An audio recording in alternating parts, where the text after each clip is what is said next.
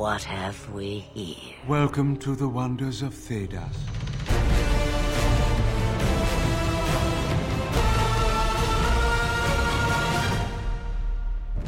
Welcome to the Wonders of Thedas podcast, your one-stop shop for all your Dragon Age role-playing game needs. My name is Ren. And I am Jessica. Welcome back. So welcome to episode 22. I'm excited we got it this far already. Yeah. We still got a lot of stuff to talk about, so don't think we're slowing down or nothing. Nope, we got all kinds of stuff to do. Mm-hmm. Okay, the main topic of this episode, we had you folks on our social media vote for it on our Twitter, Google+, and Facebook pages. And It was a close call. It was a close call, yeah. But the winning vote for the warrior specialization we would talk about today was the Berserker. It pulled ahead by just a smidge. Yep, just pulled a little bit ahead of Guardian. Mm-hmm.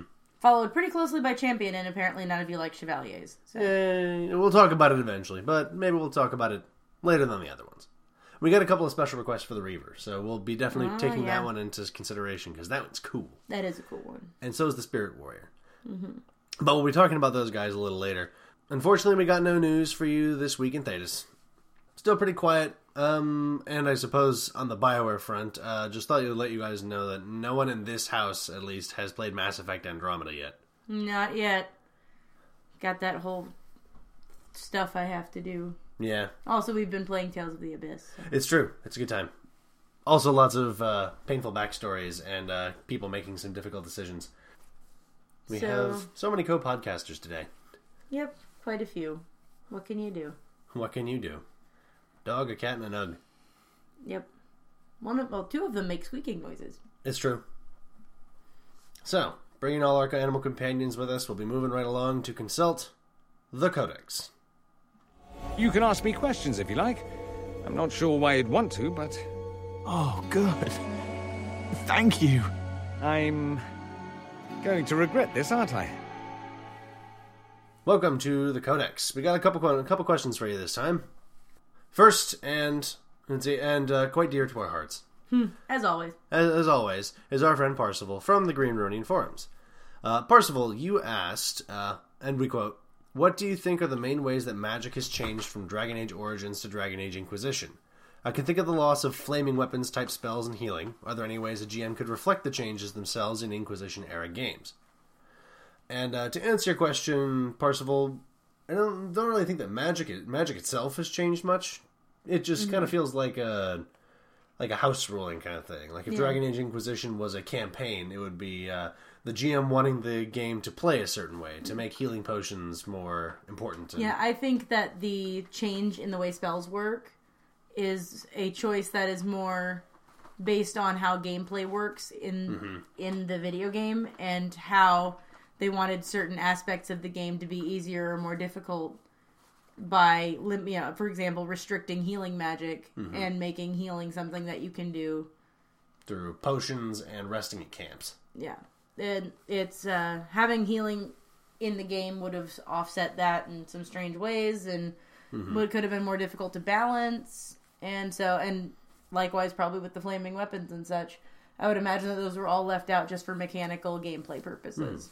And they did include a couple of new things, so I imagine they wanted to try and branch out and try some new things. And it doesn't necessarily mean that magic has changed that much. It could also be that the specific characters that you were playing had very specific tool sets that they were working with. It's true. It's a rather small sample size of people. It's true. Got only a couple of mages, and it's kind of hard to tell what kind of builds they'd have with the tabletop role-playing game, but maybe when an Inquisition book comes out, we can figure that out later. Yeah, it could be good. Yeah, could be fun. Or maybe they'll have some new stuff in Faces of Thedas for us. Who knows? Yeah, stuff happens. It's cool. So, thank you again for your question, Parsival. I hope that was an okay answer. And, of course, if you want to set it up so that there is a change in magic, and from a lore perspective, you could totally do that. I mean... there's no reason you couldn't do that. Yeah, it's every GM could certainly do that. I could see some players getting a little upset that they have essentially fewer options. Yeah. Or what could be seen as fewer options, especially from a role-playing game perspective, because the tabletop role-playing game plays very differently from the video game, and Inquisition's got some very specific, I guess, kind of like flows or sequences or If you know what I'm talking about. Yeah. Like, you're supposed to be a bit more strategic about your healing, because you've got mages who, in the game, are constantly replenishing their mana. Then healing becomes really cheap. Yeah, and constantly replenishing mana is not a thing that happens in the role-playing game. Trust me. It's true. And in the video game, health does not replenish, and you can't take breathers like you can in the tabletop game. So it's a specific GM wanting to run a very specific campaign. So if you want to represent it the way more closely to Inquisition, it'll make a slightly different game than what the tabletop role playing game kind of assumes. So But, just yeah, bear that. you can always in do mind. whatever you want. Yeah, you're the GM. So yeah, that's where I am. That's good. I like it. All right. We got 2 questions from a new question asker, a Clayton Anderson, who sent us some questions through our email. Thank you so much, Clayton. Thank you very much. That's always great to hear from new people. And see, he sounds like he's really into this next question. He sounds like he's playing a mage in his campaign, and they're having a lot of fun. I'm also into this next question. Oh, to yeah. be fair. So, this next one's a little long. I went ahead and grabbed the whole thing to get all of the context in, and not the whole email, of course. But first question from Clayton was, what are the top tier control spells? I'm playing a mage in my game. While you can technically do anything you want, there appear to be a few roles that you should at least dabble in. Those being healing, range damage, crowd control, perhaps some side roads, and helping the party deal with hostile magic. I found Mind Blast to be indispensable in keeping large groups off of us. We are low level, and I'm not sure what other spells there are for crowd control. Or am I completely mistaken, and crowd control isn't as important as I think it is? I've looked through the spells a few times now, and haven't found a better one that comes out later on. So, Well, meaty question there, Clayton. Thank you. I'll tell you one thing. Short answer is the reason you haven't found a better thing than Mind Blast is because Mind Blast is really fun. It's a good one. I can't tell you how satisfying it is when it's you versus another caster and you pull high initiative and you just trap them in the Mind Blasts forever because they're not going to have the might to, get past it. It's true. So you just keep hitting them with Mind Blast, and they keep getting up and using only a minor action and being very upset with you. But it's hard to see that they're upset when they're falling down all the time. So really, it helps. It lets you sort of stun lock an enemy into, or multiple enemies if you've got a bunch of weak enemies in one set of, 2x2 squares. It's, especially against multiple enemies, it could probably work a little less good, because then they could start spreading out, but then maybe that's what you want in the first place. For them to start spreading out so that the people, your allies, can start locking them down in other combat. Yeah, but it is super useful against other mages and other people who have low might, because there's not a whole lot they can do. That's true. Once your spell power gets to a certain point, they just better hope that a friend of theirs or something is able to take you out, because you can just stun lock them into oblivion. Of course, that's against single opponents. If there's large groups of people, especially like It'll one work- mage, and it'll a big work once or bruiser. twice. Yeah, it'll work once or twice, and it can give you some very valuable breathing room. But you do have to cast it every round, and it's not terribly expensive. It's pretty cheap. It's like 3, something like that. It's true. And crowd control is definitely going to remain very important for a lot of the game, especially if there's a lot of enemies and you need to keep some of them off your party. Honestly, I would say less crowd control and more battlefield control. Being able to control the shape and flow of the combat, being able to control where you're fighting and what the circumstances are in that, those are all very important things to be able to do. Yes. And That's for what mages are all that, about. there are a few things that you might want to take a look at that are not just Mind Blast. On the creation side of things, there are a couple of spells that I think are particularly useful. One of them is what's it called? Glyph of Repulsion. Which can be very nice if you're getting surrounded and you just want people to go away. It's very nice. They go away. They don't really have much of a choice in whether or not they go away. It only hits enemies, right? Yep. Nice. Just enemies. So that one can be very useful for keeping stuff away from you and anybody else that you're protecting. Let's see. Another one that I thought about that I thought would be really useful would be the Shape Earth or something. Shape Earth, yeah. Yeah, Shape Earth. The It's one a where you creation can spell, yeah. you could just create your own physical, like literally alter the battlefield so that you can have the You can advantage. use it on like dirt, sand, stone, mud, probably. Yeah. But all of that would be particularly useful. Build some walls or maybe make some difficult terrain. And another interesting battlefield control ability comes with the Keeper specialization. And you get Ensnare, which is sort of the opposite of Glyph of Repulsion, where you just take a bunch of jerks that are within a reasonable distance of you and bring them all right next to you. And if you combine that with Force Field, that works out pretty well. And if you combine both of those with Wrath of the Elven, then you just keep pulling them back into your Wrath of the Elven, and they take the penetrating damage, and they can't attack you because you have a Force Field. Punks. And then if you feel like you need to leave, you just use Stone's Throw and, like, you know, tunnel underground to get out. Or Glyph of Repulsion. Yeah, or just make them all go away again. It's there are a few ways to really do it. Obviously, if you want to do some major debuff stuff, you're going to want to look at Entropy. Entropy's got some really cool stuff for debuff. It's got all kinds of things. Some that I'd not looked at before, like Cloud of Entropy. Let's see, Death Was Cloud. it Death Cloud? There was another one, wasn't there? There's Entropic Cloud. Entropic Cloud, that's the one. That one's mean. Yeah, Entropic Cloud and Death Cloud are both terrifying. Death Cloud kills people. Death Cloud is just straight up murdery. Entropic Cloud requires you to be a master of entropy magic, have the master degree of the talent, but it gives your allies boosts and extra stunt points when they generate stunt points, and it gives your enemies penalties to stunt points that they generate. Also, not completely related, but sort of a side thing, since we're talking a little bit about battlefield control. I just had this sort of epiphany today, actually, and it took me a long time to get there. I'm not sure why it took me this long to get to the battlefield and figure out sort of where you want to be. So. If you really want to focus stuff hard, the Hex line is mostly about debuffing very specific opponents, but some of them later on get kind of devastating. Like, if you manage to get all the way to the Death Hex, like, everybody who attacks that person gets attack and damage bonuses and bonus stunt points when they attack them. Like, that person's it's pretty gone. Nasty. And Misdirection Hex itself gives them penalties to attack and keeps them from generating stunt points. Yeah, that's a pain. That one's a pain. To sort of segue into your second question. Oh, yes. Another sort of great form of crowd control is in the Primal line, and it would be the Winter's Grasp line of spells. Yeah. The Blizzard, the Cold line. Yep, the Ice Cold line. So, your second question was, out of the Primal spells, which have the most bang for your mana? Additionally, which ones go well together? Which step on each other in performance? To boil this question down further, which Primal lines would you recommend if you were not going to take them all? Well, since you were talking about crowd control and debuffing before, that's obviously the ice line of it. It really depends on what you want to do with your primal magic. If you're looking for straight damage and are going to have particularly high spell power tests, like if you've got a high spell power and you're trying to do damage, lightning is probably your best bet. Because all the damage rolls that you're going to roll on lightning are penetrating damage. Some of the other spells have higher damage rolls for them, but lightning is always going to be penetrating, and but it does. All of them do involve making Constitution stamina tests, which more enemies are going to have than more enemies are going to have than others than tests they might make. Right.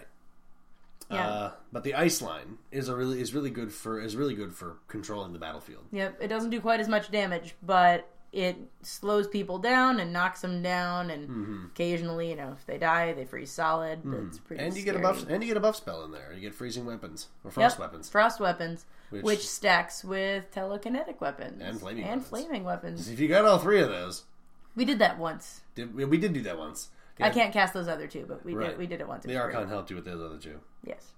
But that's fun. But yeah, that's a pretty fun way to go. And then fire is sort of a healthy balance. Fire's got Flame Blast is just straight damage. It's a fairly powerful starter spell. It's one of the more painful starter spells, especially if you start using penetrating damage. Though. It does not do penetrating damage. It requires dexterity, acrobatics to avoid. Which is a little less common than Constitution. It's true. And then the second spell you get is Flaming Weapons, which is a buff for everybody. Everybody does an extra d6 of damage, which is nice. And then Fireball is fun because that one always guarantees damage. And then knocks people prone. If they make the test, they don't fall prone, but they still take all the damage that you throw at them. And then Inferno is a very expensive spell, but does really solid damage. And then if they make the test, they take less damage, but then fall prone because they jumped out of the way of the fire. So unless you're dealing with a guardian, people are falling down. Right. So then the Inferno's kind of fun, because it's either, a bunch of damage or a little bit of damage and they fall down. Yeah. So I would say... It's a win-win. And then the stone line, I'm a little less familiar with. Obviously, get rock armor. Yeah. Just do it. It's a good choice. There's no reason to not get It's rock going armor. to keep you alive. The stone one's pretty good. As I said, rock armor is a very solid defense. And it's almost kind of a required defense because it's going to keep you awake. It's a spell tax. It's true. It's very much appreciated, though. And then Stone Fist is a nice solid hit and a knock prone, which requires Constitution stamina to avoid. And Earthquake then would be Earthquake, next. Earthquake is a nice debuff. It slows people down, gives them penalties on attack rolls, and costs a lot less than I thought it would. Yeah, that would probably be the best debuff or control spell of the three of them. And then, of course, Earthquake then goes to Petrify. Just turn people to stone. Yeah. Why not? If you want to turn people to stone, go with that one. You don't want someone fighting right now, you can take them out of the fight for a little bit. I don't think it does any actual damage, though. It doesn't deal damage, no. It just holds them still. So stone is kind of an interesting line. Yeah. Worth keeping an eye on. Let's see. So you could combine like fire and lightning and just try to do as much damage If you just as want possible. to blow people up, fire and lightning is a good place to be. Yeah. If you want some debuff, put some ice in there. Put some ice on it. Yeah, put some ice on it. If you want a bit more defense, go Earth. And just take rock armor. Or just take rock armor and then call it a day and start taking some other stuff. It's fun. So hopefully that answers your question. Yes, thank you so much, Clayton. Thank you again, Parsifal. If you have a question about the Dragon Age RPG, any questions of any kind, you can send us a message at the Wonders of Thedas podcast at gmail.com. You can send it through us through our Facebook, Twitter, Tumblr, Google+, or SoundCloud accounts, or you can send a personal message to Koth the Protector on the Green Ronin forums. That's me. And I suppose they could send you a You message. could send one to Healer Puff on the forums, but I wouldn't. You wouldn't? That's pretty bad advertising for myself, isn't it? I mean, you don't go on there that much. No, I'm kind of busy. Yeah, you got plenty of stuff to do. So, Got toddlers and junk to deal but with. I check it habitually, so feel free to send one to me. He's checking all the time. Oh, yeah. So, thank you for the questions. We'll move on to something else that Parsifal presented to us. By stepping into, or I guess opening our books to the Dissonant Verses. Do you ever wonder what lies at the edges of the map, past the seas? No. I think we have enough to worry about on this continent. Of course, but... Welcome to the Dissonant Verses. We received a challenge from Parsifal after our last episode. Challenge! Yes. Your challenge was, and I paraphrase, recall you discussing in an earlier podcast that many primal spells do not level up very well. At higher levels, the damage output increases only slightly against foes who have much higher health, even if the primal talent is invested in. How would you construct a template for the Elementalist specialization that the Mage Rian uses in Inquisition multiplayer? Let's see. You can talk through reasoning if you could. I know you constructed some magic items that boost it, but how would you do it? But maybe a specialization could help. So, to you, we present a Dissonant Verse submission from ourselves. The Elementalist specialization. Let's see. You can, of course, read the description. So we placed it on our blog, for our resources for your game page, so you can go check it out anytime you like. So, if you want to take this specialization, obviously you got to be a mage. Helps. Yes. The requirements for getting the specialization are you must have a magic of 3 or higher, and you have to have the primal magic journeyman degree talent. So journeyman degree and the primal magic talent. It makes a lot of sense. That's what you're here for anyway. So, the novice degree, and we'll walk through, and so Parsifal, you can hear about it. Your elemental magics are more powerful thanks to special training. You can use the mighty spell stunt for 1 stun point instead of the usual 2, but only when casting primal spells. Seems like a fairly straightforward, like a pretty obvious thing that folks who blow stuff up gonna want to do. So, first thing you learn is getting more oomph into your spells a little more easily. So then you can have extra stun points left over for things like puissant casting, or skillful casting, or even fast casting, so you can get a second primal spell. Definitely fast casting. Oh, yeah. The Journeyman degree, you have learned how to overburn your mana when you have less, boosting your spells without causing you to explode. I like not exploding. Yes. Your primal spells deal +1 damage for every 10 mana you are below your maximum. For example, a mage with 20 out of 50 mana would gain a +3 bonus to damage with their primal spells. This bonus to damage cannot exceed your magic score. That's neat. I was looking through Rion's talent trees from the Inquisition multiplayer, and he's got a couple of interesting little passive abilities, and this was one of them. I think it was, I don't remember what it was called, but it was basically the less mana you have, the more damage your spells do. Okay, So, I like it. yeah, I thought it was kind of cool, and it seemed like something that Elementals should be doing, because they're going to be casting a lot of spells in the first place. I'm glad you capped it at Magic Score. Yes, I figured that it should probably cap at a certain spot. Because if you're casting really big spells, by the time you got 10 out of like 100 mana, you're probably going to run out pretty quick anyway. But that actually works for me. So that's +9. I mean, it would work for you because you got that Staff of Partholon. Yeah, you can't take it back. It's mine. Well, it just means that I get to be a little bit meaner with some of the foes that I'm throwing at you guys. Let's show them. What's the master part? Master Degree is you learn a complex magical technique of creating momentum in your mana. If you cast a primal spell, you can cast her for 1 mana less than usual for every primal spell you have cast in a previous consecutive round, to a maximum reduction equal to your magic. For example, a mage who has cast Flame Blast on round 1, Winter's Grasp and Shock on round 2, and Chain Lightning on round 3 would cast their next primal spell for 4 mana less than usual. If you go around without casting a primal spell, you must start over. Interesting. Rion also had another ability where, let's see, of course, in the multiplayer of Inquisition, is every time you cast a spell, the cooldowns for all of your spells that are in cooldown would lose like a second or two. Mm-hmm. So I thought that was a pretty good way to go, and it's not that big of a discount in mana, but it's gonna help save you mana in the long run. Yeah, I like it a lot. I think that one thing that might help with dealing with the discrepancies in role-playing game would be having some sort of ability that causes or gives you the opportunity to do penetrating damage with your spell when you normally couldn't. Mm-hmm. Obviously, under certain circumstances and with certain limitations. Well, there is already kind of the spell expertise talent. I figured we could probably just leave that where it was, because if you go with spell expertise, first you'd get primal magic stunts, and then you would get the core advanced spell stunts, which includes penetrating spell. Okay. It's a bit more of a kind of an investment, but those are talents that you'll be taking on levels that you're not getting specialization talents, so you could be doing both of them at the same time. It's true. Now, there is a possible pitfall that I realized with the last one, that hopefully, which is why I included one of the cap on the reduction in spell cost, is that, especially if you're really good at primal magic, some of those primal spells are probably going to cost like 2 mana for you to cast. So if you just like cast a spell at the sky, and then you cast another spell at the sky, and you keep doing it, because eventually like that two mana spell is going to cost 0 mana for you to keep casting.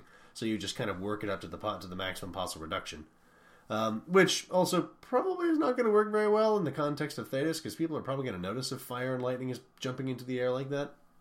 Well, it'll work if you're in the middle of a fight. Right, if you're in the middle of a fight.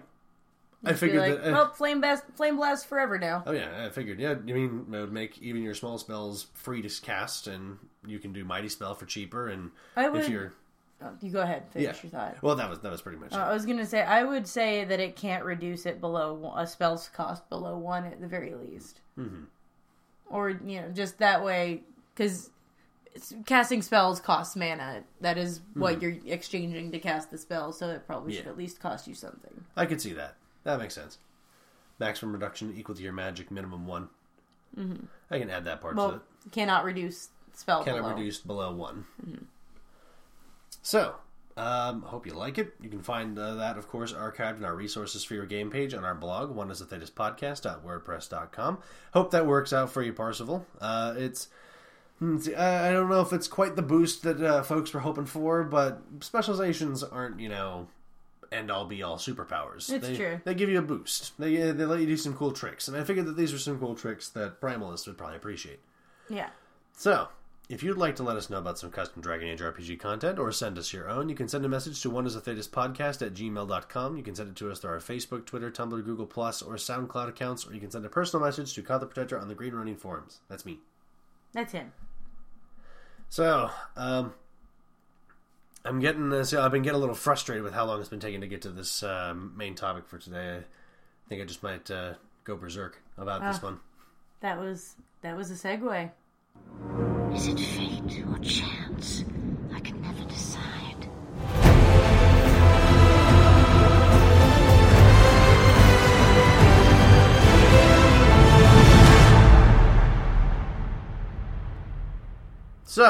You're a berserker. Good job. Neat. Well done, you. Maybe we should. We're going to talk about your anger issues and how you can use them to crush your enemies. Turn to page 71 of the core rulebook, and you can see the spec for yourself. We won't read about what the spec does. You can find out for yourself. It's not that long. You bought the book, right? You bought the book, right? Yeah, it's cool stuff. You can get the PDF for it, and it's neat. So, straight up question: what's a berserker? Berserker, obviously, is a warrior specialization. It requires a strength and a willpower of 3 to take it in the first place. But a berserker is someone who uses a deep and profound rage to unlock incredible fighting strength and resiliency. Anybody can lose their temper in a fight. Most experienced warriors argue that losing yourself to this battle rage clouds your judgment and can spell doom for you and your companions. It makes you nothing more than a barbarian. Berserkers are not mere barbarians. They are far from it. These are the ones who, when faced with the darkness and terror of war and combat, do not simply get angry and swing their weapons harder. They are the ones who commit, howling at the sky and launching themselves into the fray. They are a horror to behold and a disaster to face in a melee, for a true berserker is not merely a raging warrior, but a living incarnation of fear and destruction. Can you tell that Ren has some fondness for this particular... I might like this specialization, maybe because it's my warden's first specialization. I don't know. Yeah, I don't well, know. Stuff happens. You didn't write anyway. any poetry for the spirit healer, is all I'm saying. I mean, no. No. You didn't either. Not my job. No. English teacher could have come up I with don't some teach on the English spot, now, right? I teach babies. Uh-huh, right. Sure. Teaching English to babies now. I'm teaching not biting to babies right now. Fair enough. That's an important skill. It's a hard skill, apparently. Especially for berserkers. That's true, which takes us back to berserkers. A true berserker comes only from intense training in body and mind in order for their bodies to withstand the rage and their minds to hold it back when they are not in battle. To become a berserker, to a berserker, becoming the terror of war is the only way to fight on. The berserker evokes the classic tropes of the raging barbarian, and in many ways it is quite similar. But being a berserker in Thedas is considered more of a true fighting discipline than a simple desire to lose oneself in the carnage. It can take incredible control to know when to lose control, and berserkers are not sloppy fighters. So there is a difference. Yes. In Thedas, being a berserker is quite different. If someone is actually a berserker, it probably means that they know what they're doing. Because being a real berserker, it means a lot more than just taking the all-out attack action all the time. This means harnessing something really powerful and primal inside yourself and using it as a weapon. So it's similar to the barbarian archetype, but also it's a bit more, I guess, disciplined in a way. Mm-hmm. It does take quite a bit of discipline. Because our second question is, where do berserkers come from? The tradition of the berserker originates from the warrior caste of Orzammar. It was developed centuries ago with a simple goal: to internalize the terror and use it as your weapon. It was likely developed as both a fighting style and a coping mechanism for the battle against the relentless Darkspawn, but it was very effective. I can see that being kind of a vital evolution in fighting for people who are fighting Darkspawn. And right. Yeah, that seems important. I can see how this came about. Yeah. Let's see. Warriors at the warrior caste love telling stories about Darkspawn hesitating when they see a squad of raging berserkers advancing on them, and it gives them a bit of safety, I think. Mm-hmm. It makes it's because Darkspawn are mindless killers. Turning that back on them just a little bit has caused them to hesitate a little bit. Mm-hmm. So also, such things are good for morale, whether or not they're true. The dwarves eventually took this discipline to the surface, and the Avar learned it from them. After the Avar, the Fereldans caught onto the style. Now you can find berserkers just about everywhere, although usually in less cosmopolitan settings. Mm-hmm. Most members of knightly orders like the Templars and Chevaliers are not likely going to have berserkers in their ranks, but the Avar people, Fereldans, folks from the Anderfells or more rural sides of countries, could produce a berserker. And it can come about in places that don't necessarily require training, per se, but require that mental and physical fortitude to harness that anger. So, how does one become a berserker? Usually becoming a berserker it's a fighting style, so it has to be taught. There are plenty of people in Thedas who can teach the specialization to you, and they can be found just about anywhere. You likely might not recognize they are a berserker until they get into a fight that they intend to win decisively. that's when the rage comes out, and things get real serious really fast. Yeesh. So, many might go to the source directly and visit Orzammar to learn from the warrior cast about how to become one. I can only imagine that's going to meet with mixed responses. You could also be born in Orzammar. Also that, if you happen to be a member of the warrior cast, it's quite likely that you have received training into becoming a berserker. Especially if you are being expected to go fight the Darkspawn very soon. Yep, that would be a good time to learn. Yeah. If you were raised among the Avar warriors, you likely would have a similar fighting style taught to you by your elders. It's probably going to be a little different from how the dwarves teach it. But the Avar are very tough, very proud people, and they have to master some pretty harsh environments. It's probably a bit of a coping mechanism for them too. And finally, you could join, not finally, but as another suggestion, you could join the Ash Warriors, Ferelden's most respected mercenary company. They only fight for causes they deem just and noble, and they often work for no money. They practice the Berserker fighting tradition, but they also have Bound Mabari Warhounds. Oh, thank you. Bound Mabari Warhounds, who go into battle with them, making them especially dangerous and respected by the Fereldans. I think that was supposed to say bonded. Okay. I added the U by mistake. I was worried you were going to say that they bounded people. Right. So, more bond Mabari Warhounds. No, Fereldans would never bound a warhound. Bind a Mabari. Thank you. English teacher. Yeah, that was you wanted the English teacher. Uh-huh. Yeah. Thanks. You're welcome. So, as for other ways to claim the specialization, Dragon Age Origins had a manual. You can too if you want. A manual like that is likely penned by a dwarf, but could also have a unique perspective if penned by somebody outside Orzammar. Maybe from a different, maybe like penned by someone from the Ash Warriors. Or maybe even, I don't know if Avar have a written language or not. They might. I imagine many of them can write in trade tongue anyway. Yeah, that's probably true. Let's see. So they could write a book for you, or they could have some written accounts of what it's like to be a berserker. And I'm sure that there are plenty of other places where berserkers could come from. Those are just three suggestions. You can always, of course, make your own faction from another country that includes berserkers. Mm-hmm. Going on a quest can also work well, as a character may need to find a way to reach that well of rage in themselves and turn it into a weapon. GMs could even weave a side quest into the story before they take the specialization in order for them to find something to feed their anger. Like a particularly nasty villain, or a particularly sad, or vengeance creating tragedy. Yep. If you're making a berserker, be aware that, in order to help you have the anger to do it, your GM may come after your loved ones. It's quite possible. Because all of the sources where you get, all the places where you can learn or get berserkers, the berserker training are going to agree on one thing, is that you have to have something that makes you angry. You got to be able to reach inside yourself and find that rage to be brought out at a moment's notice. Most berserkers agree that have something that makes you angry helps you drag out that rage quickly when you need it. So finding something that makes your character angry should be a big part of their story. So keep that in mind. Should be something that your character holds near and dear to them. Oh, yes. Just generally not a healthy way of dealing with one's anger, but in this case it kind of works. Kinda? Helps you kill people easier. Okay. It's a very Dragon Age way of coping with things. Yep. So, becoming a berserker is, of course, all in the story, but if you're playing a berserker, how's it supposed to feel? So, berserkers shine in melee combat. Ranged combat is really not going to work for you, especially when you go into berserk mode, because your ranged damage is actually going to, well, your perception doesn't drop, but when you go into berserk, you take a penalty to perception. But I think it's perception tests, not the ability itself. But you get bonuses to melee damage rolls. Yeah. So, melee combat. Don't be an archer. Right, don't be an archer. I guess you could. It's just not going to do much for you.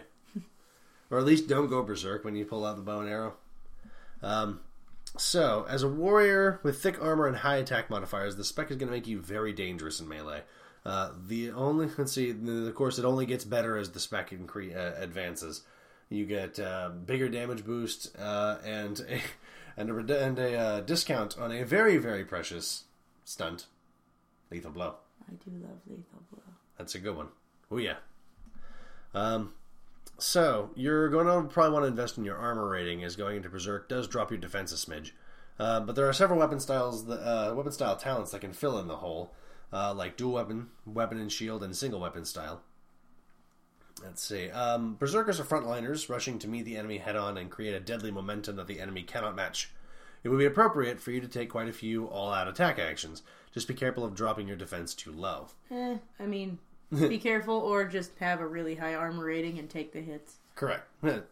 It's true. Eventually, you're also going to be getting the veteran ability as a warrior, meaning you can boost your damage even further by taking a penalty on the attack roll. But as to the armor thing, your armor training talent is probably going to be very valuable for someone like you. Yeah. Because you're probably going to have a lower defense, and you may even consider trying to get to the master degree of the armor training talent, so you always have at least half your armor rating. Yep. Penetrating damage doesn't work on you. Mm-hmm. When you're in Berserk mode, you do take a penalty to perception tests, meaning you could be slightly susceptible to backstabs for enemy rogues, but it shouldn't cause you too much trouble, because it's not that big a penalty. Yeah, not everybody's a backstabbing rogue. So. It's true. If you have the observation talent, you could select the seeing focus as the reroll for the talent and shore out the potential weakness, especially if you know there are going to be a lot of rogue enemies in your campaign. So, especially if you're going to be doing, like, I guess, if a Berserker's coming along for intrigue adventures in Orlais. You never know. I don't know. It's a very odd couple scenario. You could probably see it more in Tevinter. Mm-hmm. Gotta get angry in Tevinter. If you're a dual-wielding warrior, it means that you're going to get that damage bonus from Berserk mode on each of the attacks that you make, as long as you're getting multiple swings in. This can add up pretty quick, the more degrees you have in dual weapon and Berserker. If combine multiple attacks with lightning attack stunts and some bonuses from the party mage, and you could change a battle's pace pretty quickly. Yeah, you could. Oof. And, of course, if you choose to go for the classic two-handed style Berserker, you will become especially dangerous, because if you have the Master Degree of Berserker and the Journeyman Degree of Two-Handed Style, you can add 3d6 to a damage roll for only 5 stun points, because you are getting stun point discounts on both Mighty Blow and Lethal Blow. You can also learn to reroll damage rolls, maximizing your destructive force. So, nice. Worth keeping in mind. Going with Unarmed Style can be quite fun, as Unarmed Style has many abilities that make you an obnoxious debuffer for your opponents, knocking them to the ground, throwing their weapons away, and then pummeling them with your Raging Fists. One of our PCs made very good use of this combo. I miss her. Mm-hmm. You punched that Chevalier's horse out from under him with one go. That was Don't punch the Chevalier. We don't want a diplomatic incident. Horse is fair game. Whop! Oh, it was so good. It was so good. Vinok, we miss you. She knocked the horse off its Sarah, feet. we miss you. It was beautiful. Mm-hmm. It's an excellent combo going Yes. with unarmed and it's nice. Yeah, especially because Unarmed doesn't always have as high damage potential as some of the other fighting styles do, but Berserker can really help you push it up there. And then you've got some excellent debuff options, and you're still doing plenty of damage. Oh yeah, especially if you go dual weapon style, so because you can punch with both fists. You got two, you might as well use them both. Yeah, exactly. So then you can be quite the brawler. So, for other build suggestions, are there any other specs that work well with the Berserker spec? There are a few. We'll go down the list. Champion makes plenty of sense for Berserkers who become leaders, like Avar raid leaders or commanders in the Ash Warriors or Warrior casts.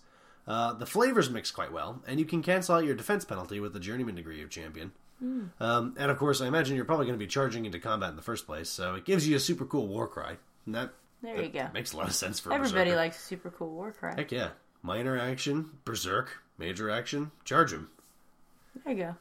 A Berserker Chevalier may sound strange. It does. But a disgraced Chevalier taking their rage onto horseback could be dangerous indeed. The combined speed of your mount and the extra damage from lances could make your charges something worth fearing. Keep in mind that, though, if you're worried about flavor, that literally the thing you just described is about the only way I could see these two things ever combining. It's true. So it would be very difficult to justify unless you are literally just a disgraced Chevalier taking your rage onto horseback. It would probably be that Berserker would be the second specialization you take, because you became a Chevalier first, and then things got bad, and then he got angry. Although it could be pretty funny to see somebody who started out as a Berserker being forced into a more refined manner of combat and not quite succeeding at it. Mm-hmm. So the other way around does work. Could be fun. Berserkers may sound quite different from Guardians, who stay to protect their allies, but if you have someone who needs protecting, people will likely think twice before attacking your charge up close. The Journeyman and the Master Degree of Guardian have some clever abilities that Berserkers will likely appreciate, not being moved and getting some free attacks. This one is kind of an obvious one, but the Reaver one mixes quite well with Berserker. Makes you a bit of an engine of death. These two go together quite well. You can put your Berserk mode on, and then you can enter the Reaver's special mode to gain health back every time you damage your foes. And if you're going into Berserker, hopefully you've got a good constitution, so it's going to get pretty crazy. And you've already got a good willpower, which is going to help you out a lot as a Reaver. So, and then of course later on, it only gets more deadly, letting you do free penetrating damage and even getting free attacks when you eventually drop somebody. Berserker Reavers are pretty scary. You guys might be fighting one later. I thought we'd already fought a couple. You get to. I mean, I guess if you fight your dad again, those are his specializations. Oh, are they? I thought he was a champion. Maybe I did make him a champion. I think he was Berserker something. He might be Berserker champion. No, he's a Reaver because we fought him once and he Reavered us and it was uncomfortable. There were a lot of Reavers in that fight. There were a lot of Reavers. Reavers are dangerous. Yeah, but I can't imagine Berserker Reaver. That's not okay. Not okay. Another interesting combo. Spirit Warriors could be Berserkers who master Rage Demons to protect them and add bite to their blades against other demons and spirits. I like that one. Yeah, this might be a combo that not a lot of people see coming. That's a dangerous game you're playing right there, but true. I like the flavor a lot. The specializations themselves kind of mesh well. The Spirit Warrior mode gives you a bonus to defense, which will kind of shore up the penalty to defense you're already taking for being in Berserk mode. It also gives you a bonus against spells and magical effects, which is quite helpful. And it makes you very good at fighting demons. And fighting incorporeal things, which can be very useful when you need it. While they don't necessarily go together very well, they kind of do, because you already have to have a willpower of 3 to become a Berserker.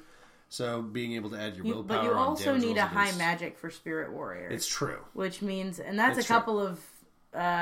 Those are a couple of stats that you don't normally put that much into. It's true. I think you need a 3 magic for Spirit Warrior. Yeah, you do. So having a 3 magic and a 3 willpower, unless you rolled really, really well, it's going to cause you some stat array issues. Of course, if it's your second specialization, it'd probably be a little easier to get to, because even if you start with a 1 magic, you only need to put 2 points into it.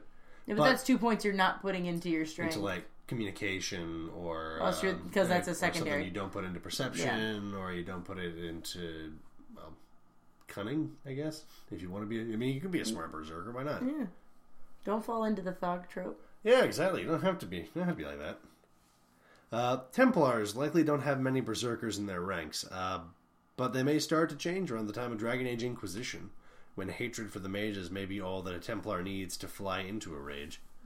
If you plan on taking down mages in your campaign, this may be worth considering, especially if you are playing a Templar who is maybe a member of that group of deserters from the Templar Order who decide that killing the mages is worth more than following the orders of the Order. Oh dear. Yep. That would probably, that's one of the few ways that I can see that working out in a flavor standpoint, is it's Inquisition and mages make you angry. The Mage Templar War has been going for a little while. It's bad. Could also be a loose cannon Templar. Loose cannon Templar doesn't play by the rules. Yeah, that's how it goes. Yeah. So, there's a couple of suggestions for builds and for playstyles.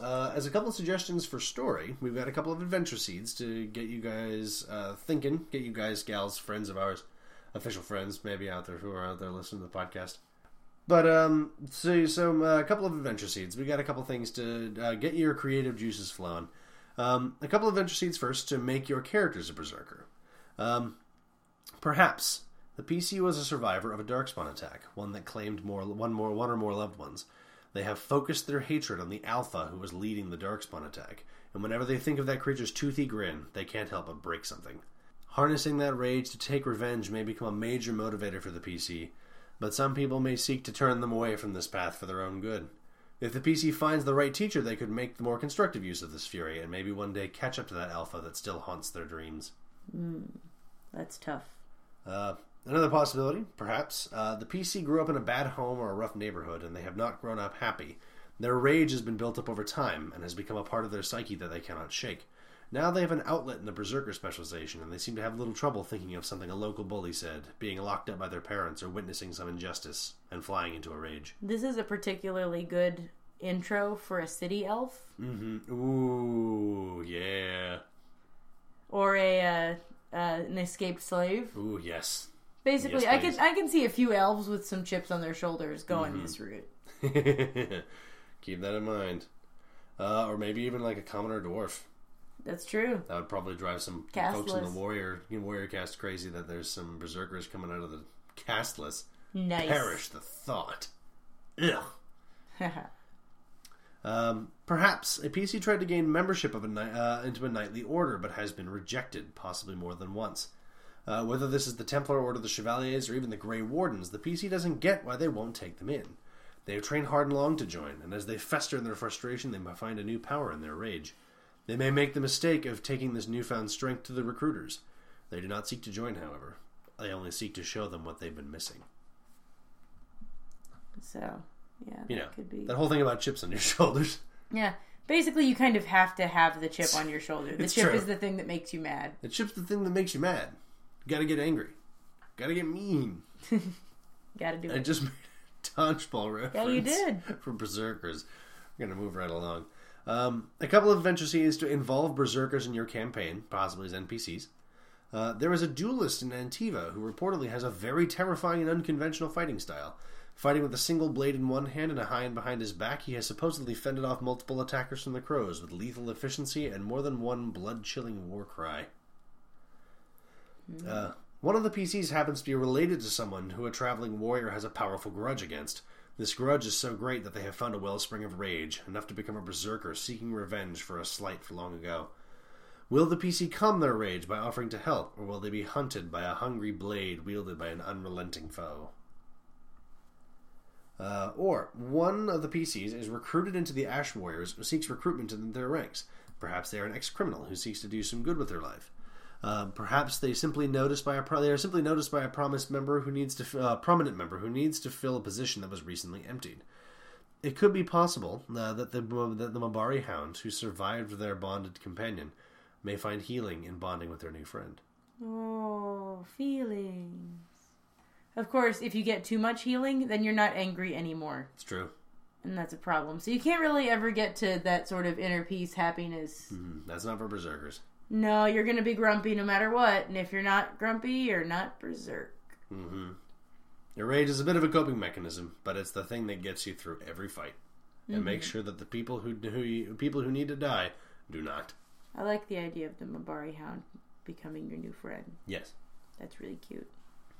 Okay, I know berserkers aren't supposed to be cute. But I mean, I'm sure there's one could be you cute. can have cute in berserk. Yeah. You don't know. You can do what you want. Could be going berserk as they're getting puppy kisses. Yeah. Well, probably not. Much love. Probably not at the same time. But you could get both in the span of say an hour. Probably. Yeah. Yeah, it works. That's. I think we've talked so much about this particular specialization that maybe I'll go berserk if we talk about it any longer. Well, we hope you folks enjoy going berserk on your own time. Yes. But it's about time we signed off. So thank you all for listening to the Wonders of Thedas podcast again. This is Ren wishing lots of sixes on that dragon die. This is Jessica wishing you good heals and happy feels. Thank you so much for... Oh, sorry. Say, except not this time because you're grumpy and you're a berserker. So no happy feels for you. Right. Just angry. You just need angry feels. Well, thank you all so much for listening. We hope to hear more from you next time, and we'll be back with more Wonders of Thedas. Thank you so much. Thanks, guys. Bye-bye. Have